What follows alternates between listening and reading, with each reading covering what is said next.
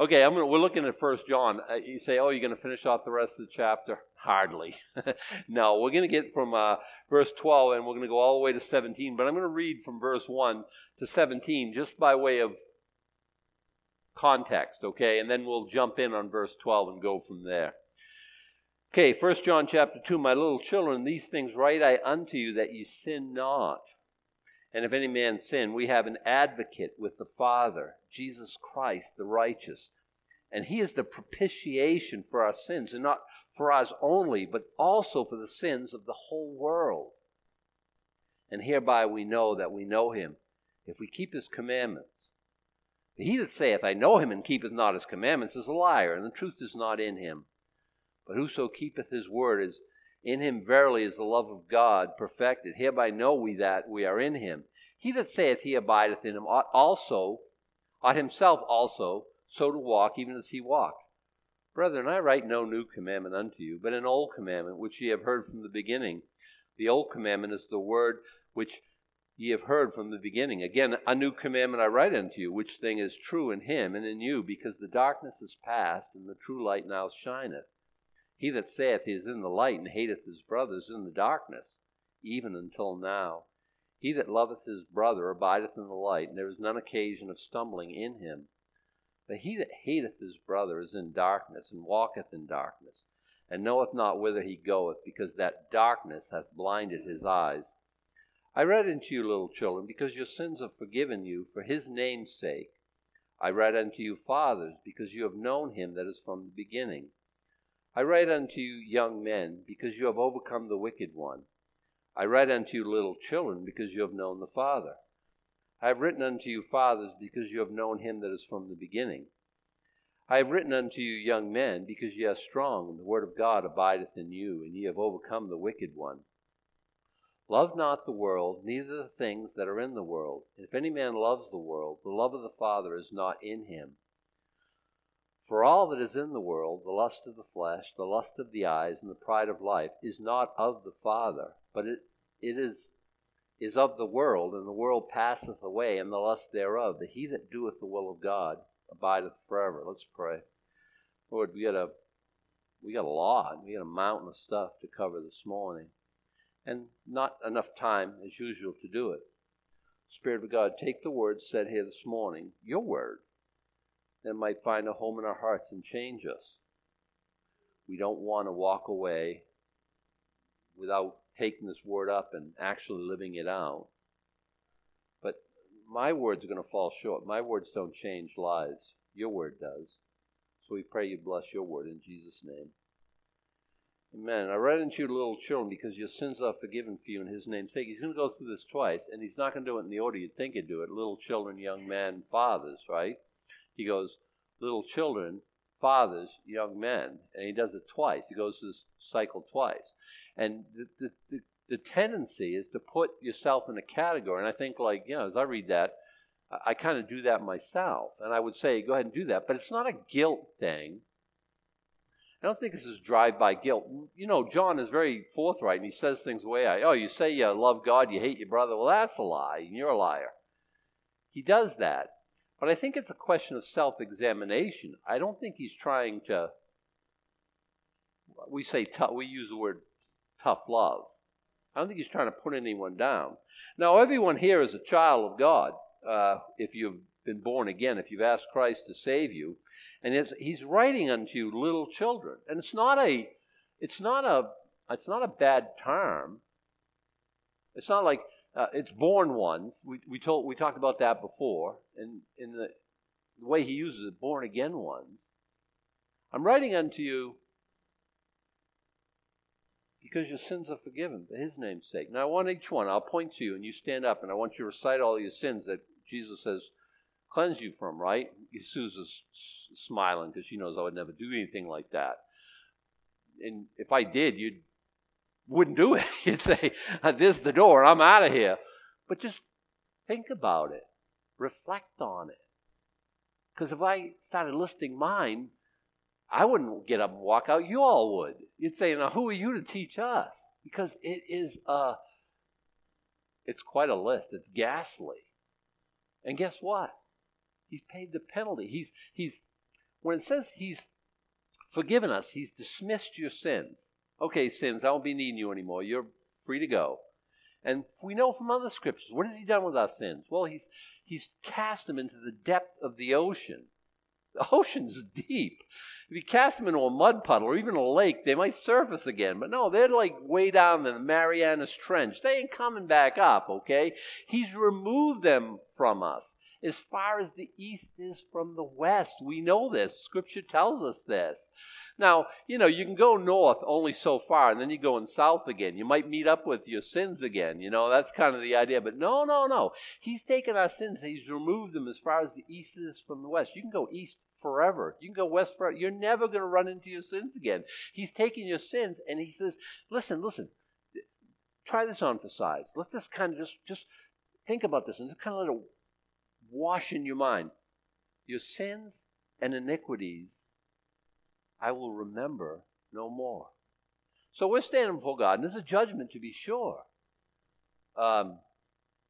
We talk about the bema seat of Christ, and he's going to bring up all these, he's going to rub my nose in all the wickedness that I've been involved in my whole life. I would suggest no. I would declare no. What does the cross mean anyway? What is verses like, I write unto you little children, Adam and company. Put your own name there. I write unto you because your sins are forgiven you. For your sake? Well, yeah, but not in the context. For his name's sake. This is what I do. I'm a savior. I save. And I do it very well, Jesus would say. I do it tremendously well. I do it so well, your sins, they're not around anymore. That's how well I save. That's how well I cleanse you from your sins. They're never going to be brought up again. Now that's a place for an amen or something. That's a wonderful thing. So every time we have communion, we rehearse in our mind what it is he saved us from. And we're thankful anew. We think like, you are mighty. You are incredible. You are like, there's no God like you. Listen, there is no God like him. Think about religion. You're going to do more good than bad? Yeah, good luck. On your best day, good luck. But whatever religion you choose, what other God takes care of sin? I think it was either Plato or Socrates, or one of those old dead Greek guys who said, I don't see how the divinity, how deity could forgive sins. I do. I'm smarter than Plato, so are you. He does it through the cross. Sins are dealt with. They're taken care of. Isn't that awesome? I could spend all day right there, but I'm mindful of the time. I run to you, fathers, because you have known him from the beginning. In Jesus in John 17, in his high priest intercessory prayer, he says this is eternal life, that they may know you and Jesus Christ whom thou hast sent. He's speaking to the Father. He says, you know what eternal life is all about? Them, the saved, the redeemed, knowing you.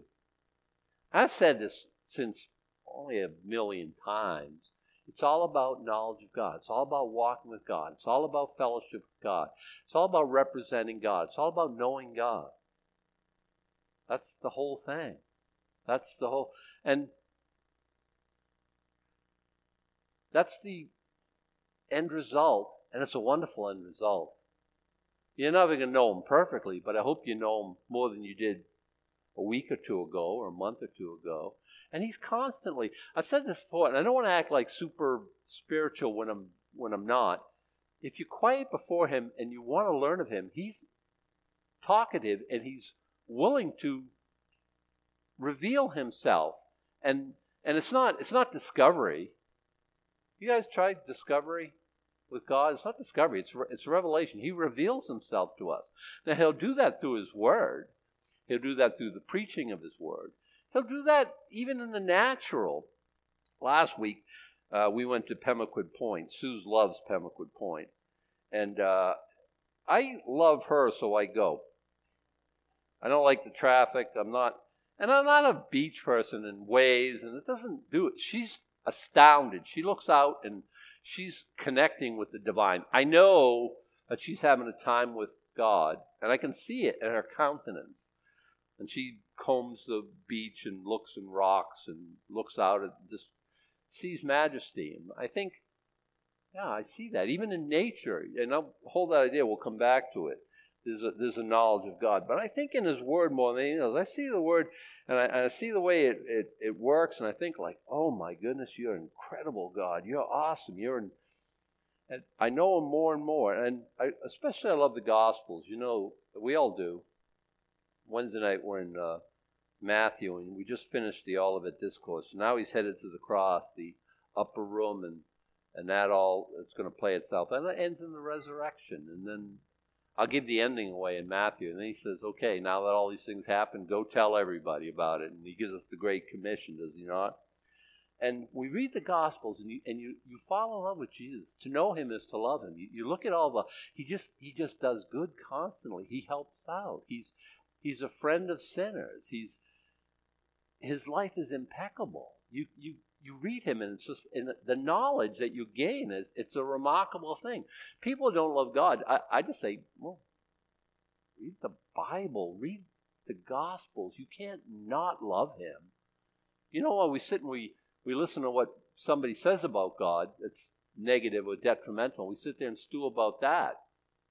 It's not helpful. It's not a benefit at all. And we suppose God is something less than wonderful. I don't know why you'd get that out of the Bible. No, He's only good continually. And He's treated you, and He's treated me better than we deserve. I run to you, fathers, because you've known Him that is from the beginning. I think of myself like a father. Because I'm a father? No, because I'm older in the Lord. It's 40 years. I mean, you know, that's a big chunk of change out of anybody's life. Even if you live to be like as old as Methuselah, 40 years is still a significant time. And by 40, you should know some things, I think,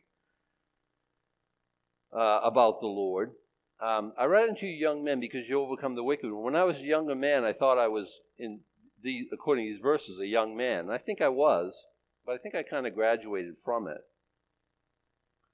And I know I was a young man because I overcame the wicked one. I got to a place in my life where I wasn't every time some stupid temptation popped up into my brain, I chased after it. After a while, you realize this is fruitless, and it's always keeping me under and oppressed. And I realized how freeing righteousness was. How, you know, I was like you about everything. I've gone through the same things you've gone through, that you're going through, and I'm still going through those things. I'm still fighting the same battles you're fighting. Hopefully, there's a little bit more success at this time. Because I tried all those things, and I said, like, man, this is empty. This is unfulfilling. Choose to sin, choose to suffer. You know where I got that? From my life. I've lived it, and I'm able to share it with you. Listen, you think, I don't think I'm going to follow God at all. Well, hang on for a bumpy road. Even life, even with God, is difficult. Without God, I don't know how you do it. Good luck to you. I don't see it. But I get to that place where I wasn't like, you know, the Word of God got inside of me, kind of affected me, and it started changing me. And I wasn't, like I say, you know, let's not be critical about children, babies. Like I say, they had some Colby and Marie. They'll take them home in a few days. That's how it works. And they'll put them in their bassinets or whatever, and they'll say, okay, how long will they say, okay, clean up your room? Month at least, right? Maybe a couple of years. How old kids before you make them clean up their room? 7 or 8? They can mess up their room at 2 and, you know, do a good job of it. When do you hold them responsible for cleaning up their room? Probably like, 6 or 7, but then you got to help them out, right? You got to show them how to clean up, and you got to take them through the, you know, right? You give them a little bit of a chance to grow. I think that's a natural thing. I don't know if we do that all the way with Christians. In Christianity, I think we have 2 problems. In America, kids we let them stay adolescents forever. Okay? What I mean is you're 32, you're living in your mom's basement, you're playing Fortnite till wee hours of the morning, and, you know, in your Snoopy pajamas, and that's wonderful behavior. It's fine. There's no problem with it whatsoever. You can stay adolescent indefinitely, and we're okay with that. Spiritually, we expect you to like, oh, you got saved 2 weeks ago. What's your problem? Why are you still wrestling with that sin? And we're very ungracious, I think. I think we should take those and switch them, okay? You understand it in the okay, we get children, right? I drive up and there's a mom here, and she got a little 4-year-old, and he's playing in the sandbox. He's got a Tonka truck and he's pushing it, and I say he because I'm such a sexist, right? Well, she's poison. I don't care. But if they're making the noise, it's a boy. I'm just telling you, because I've never seen a girl going. They just don't do that. But boys do. I don't know, right? So he's pushing that, and he's having and that's something you take a picture of and hang it on your wall. It's a beautiful thing, wonderful. Now you drive up, and there's a mom and a 25-year-old, and he's in the sandbox. He's got his little Tonka truck and the front end loader and bulldozing the sand around. That's very sad and a little bit creepy, right? I mean, we're thinking like, this is not good. In the physical, we expect children to progress. We get it, and then of course they hit adolescence. They stay there forever. We're weird about a lot of things because here's the thing, like we don't confer adulthood on our kids ever. There's no mechanism in place to do it. In Jewish society, they had the bar mitzvah and the bat mitzvah if you're a female. And then you're saying, okay, you're a child of the law, you obey God. Now, it's not like you take them home, they're their own person and do whatever they want, but you confer upon them the status of adulthood, at least as far as the law is concerned. We don't do that. Should we? I don't know. It's kind of hard to invent something now and kind of, you know what I mean? But yeah, you should let your kids grow up and even kind of push them a little bit, you know? We try to be always sensitive to that. We try to, be like when the kids were in high school, we gave them like, some privileges, and they could drive and they could have jobs and they could, they keep their grades up. And yes, you can have a license. Oh, you want to drive drunk? Well, I don't think either one of them still has. That would go badly for you. Don't worry about the cops catching you. Worry about us catching you and killing you to death. You'll never drive again, just because, and we try to push them along and try to, I think we did. I don't know if we've done a tremendous job with that or not. You can ask them. They'll probably have their own things to say. But it's on the radar, because I always think in terms of this, like people going from one to the other. And in spirituality, I think we expect people to, one, grow up immediately, or two, it's okay if they don't grow up at all and nothing in between. And I think we're supposed to move from one to the other. Now, I'm not saying this in a guilt way, because I don't think he's saying it in a guilt way. Just assess yourself. Where are you? Where should you be at this point? Because even like 10 years ago, when I was 50, I'd still consider myself a young man in the things of the Lord. And you say, you saved at 30 years of the time. Well, it's not exact. I mean, there were some things I think I was very far along on. Some things I still need some work. Here I am at 60. I still need some work. I still need some. But I know the Lord. And I in a way that, listen, I have written unto you, verse 14, I've written unto you, fathers, because you've known him that is from the beginning. I've written unto you, young men, because you are strong, and the word of God abideth in you. You have overcome the wicked one. I'm not 18 anymore, and I understand it. Would you go back there if you could, Adam? If you could trade that? Not in a million years. If I had to lose what I know now, I don't care if my strength has increased tenfold. It's not worth it. Knowing the Lord is a wonderful thing. Being strong is a wonderful thing. Listen, young men are known for their strength. I get it. Yeah, you know what? And it puzzled me. Bodybuilders. That puzzles me. If you're pushing iron and stuff and you're getting all buff and rugged because you want to serve the Lord with all your strength, okay. But I think a lot of people, like they're in the weight room and like, now what are you going to do? Oh, I'm going to pose. You look like you can lift up a truck. Why don't you find some jack that's slipped and pin somebody in these and go flip their truck over? Do something useful. You get all the muscles and stuff, and what do you use them for? Well, I'm going to flex. I don't get it. Young men, you're strong. Don't waste it, okay? And if you're like, you want to have those like, six-pack abs because you're trying to impress the opposite gender, I get that. Okay, I'll give you a pass on that. I get that. I got washboard abs myself. It doesn't show right now because I got a load of towels in there. But I mean, but I understand the whole concept, trying to look rugged to attract the opposite. I get that. But there's got to be more to it than that. Don't waste your strength on just that. But here, it's not that physical strength he's talking about. You're strong, and the word of God abideth in you. And you have overcome the wicked one. How do I know I get to young man status? You're a word of God person, and you're able to overcome Satan. And by the way, why are you a word of God person? So you're able to overcome Satan. I know a lot of people who just never get to that point where they're always under sin. They never graduate, they never get there. They're doing the same things and the same silly things all the time. How does that work out? Listen, the word of God. That'll kill you. Say, really? I don't know. I had the same problems you have. I have the same. I'm telling you, I'm subject to the same things. I've overcome a lot in my life. How'd you do it? I don't know. Read the Bible, did what it told me to do. Does the Word of God really change you? Yeah. Listen, I got saved. That was 1980. That was 40 years ago. This is the 40th time I'm reading through the Bible. I got 39 times under my belt. A lot of those places in the Bible, I'm up to probably 100. You don't think that's going to have an effect on a person? I think of the world in Bible eyes. I mean, you can't spend that much time in the Word and have it not affect you. So it's not about how awesome I am. It's how, because I'm not trying to do that. I'm not trying to hold myself up like, you should all try to be like me, how awesome I am. No. The Word of God is awesome, though. And it will cure what's ailing you. It really will. People come in and have like, this and this and this. Are you reading the Word? I knew you'd say that.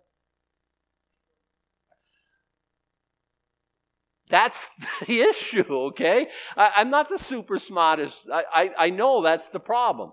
If you spend more time in the Word, God will speak to your heart, and He'll give you not only the knowledge, but the power and the wherewithal. He does it. It's in the Word has the seed in it. The sower plants the seed. Things grow up, 100-fold return. All right, let's keep moving. Love not the world, neither the thing. Now, love not the world, neither the things that are in the world. If any man loves the world, the love of the Father is not in him. Love the world. Don't love not the world. I thought we were supposed to love the world. For God so loved the world. And by the way, that's the same guy who wrote that. I'm confused. And by the way, it's the exact same word. The word is cosmos. Right? Cosmos, we get. Cosmology. Also cosmetics, right? True. Love not the cosmos that God loves. For God so loved the cosmos, He gave His only begotten Son, but you better not love it. Now, it totally depends on how He's using it, okay? Because the word world is used different ways. If God so loved the world, He gave His only begotten Son, feel free to love that world. Now, back to Pemaquid Point. Is there lovable things about the world? Do you like sunset? I like sunrise better. I'm forward thinking. I don't know. Rainbow still, that makes us all a little bit, I don't know, warm fuzzy, or I don't know exactly how to describe it. We all love rainbows, right?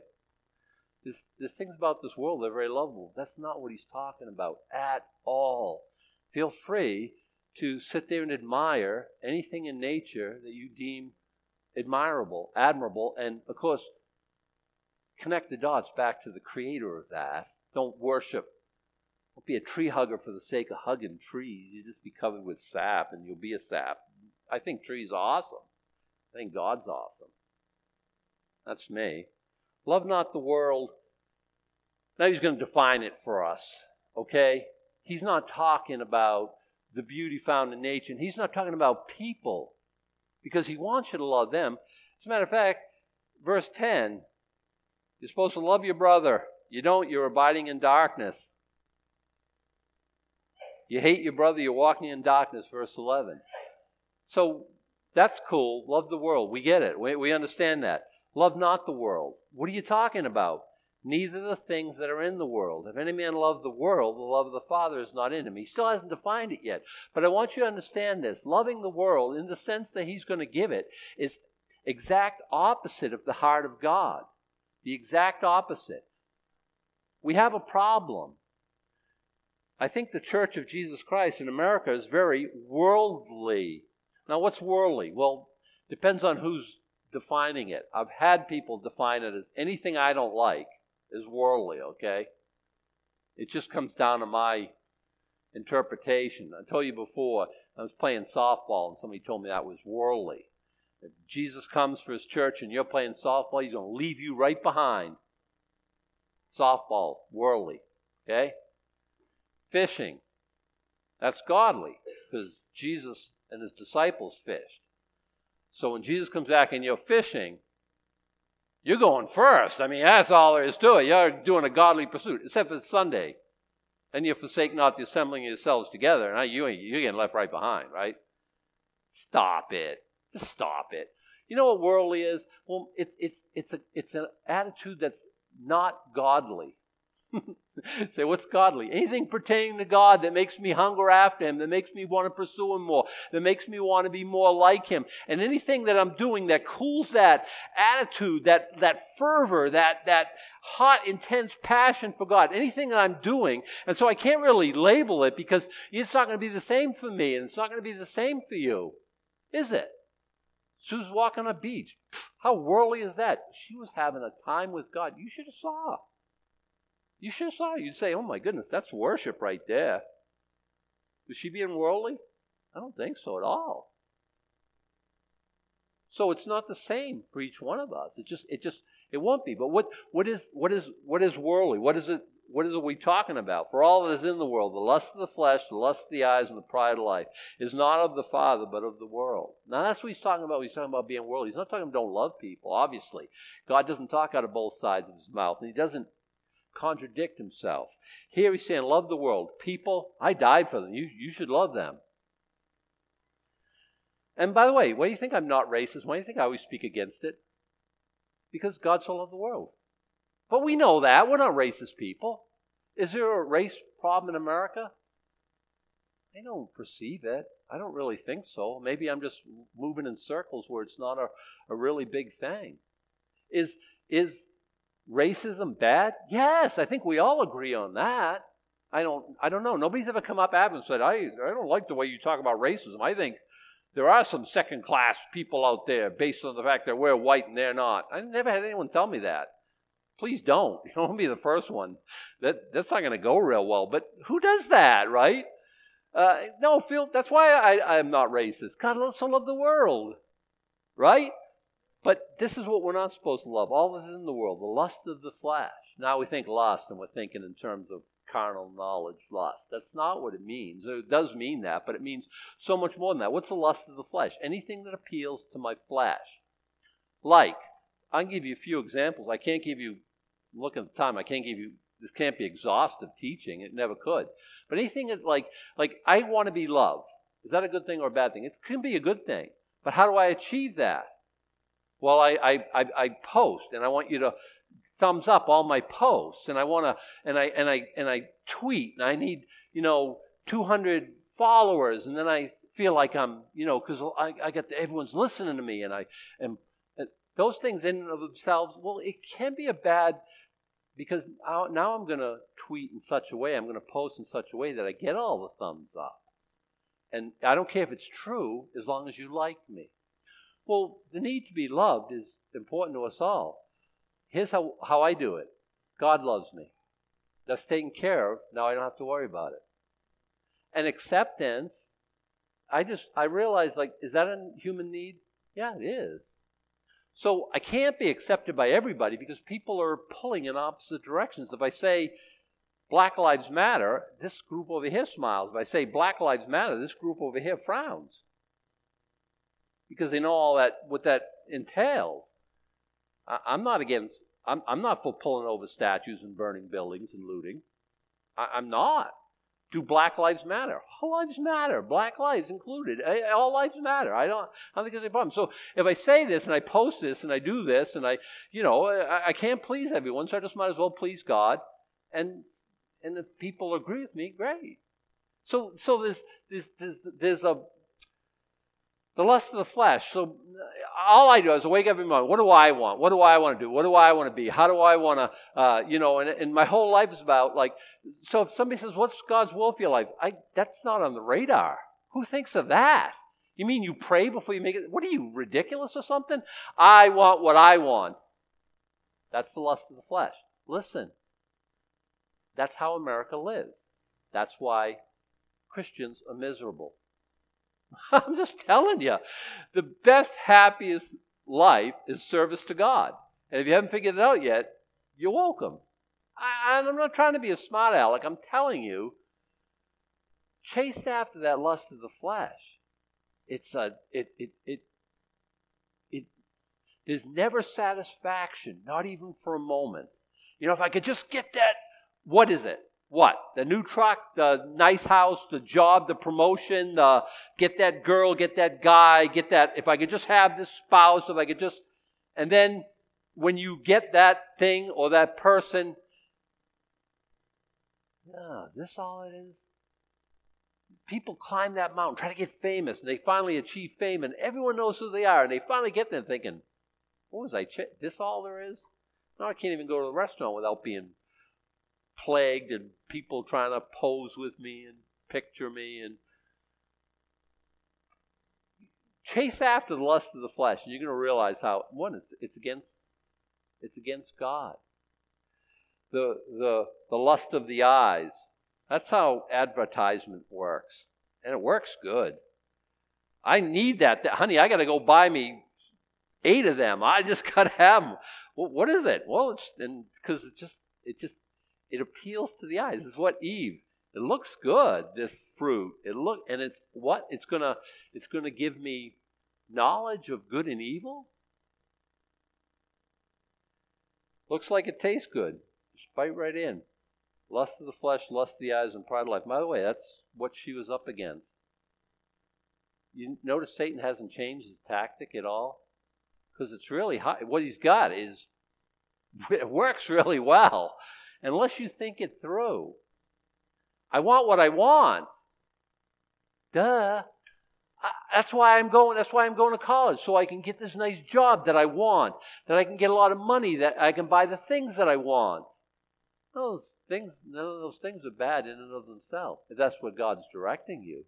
But I don't care if you end up with stacks and stacks of money and toys and wealth and fame, and if God's not in it, it is so empty. It just is. And the world is passing away. Remember that. I gotta close here.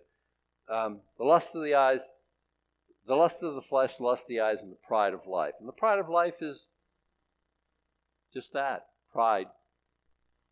The same pride that goeth before the fall, and a haughty spirit before destruction.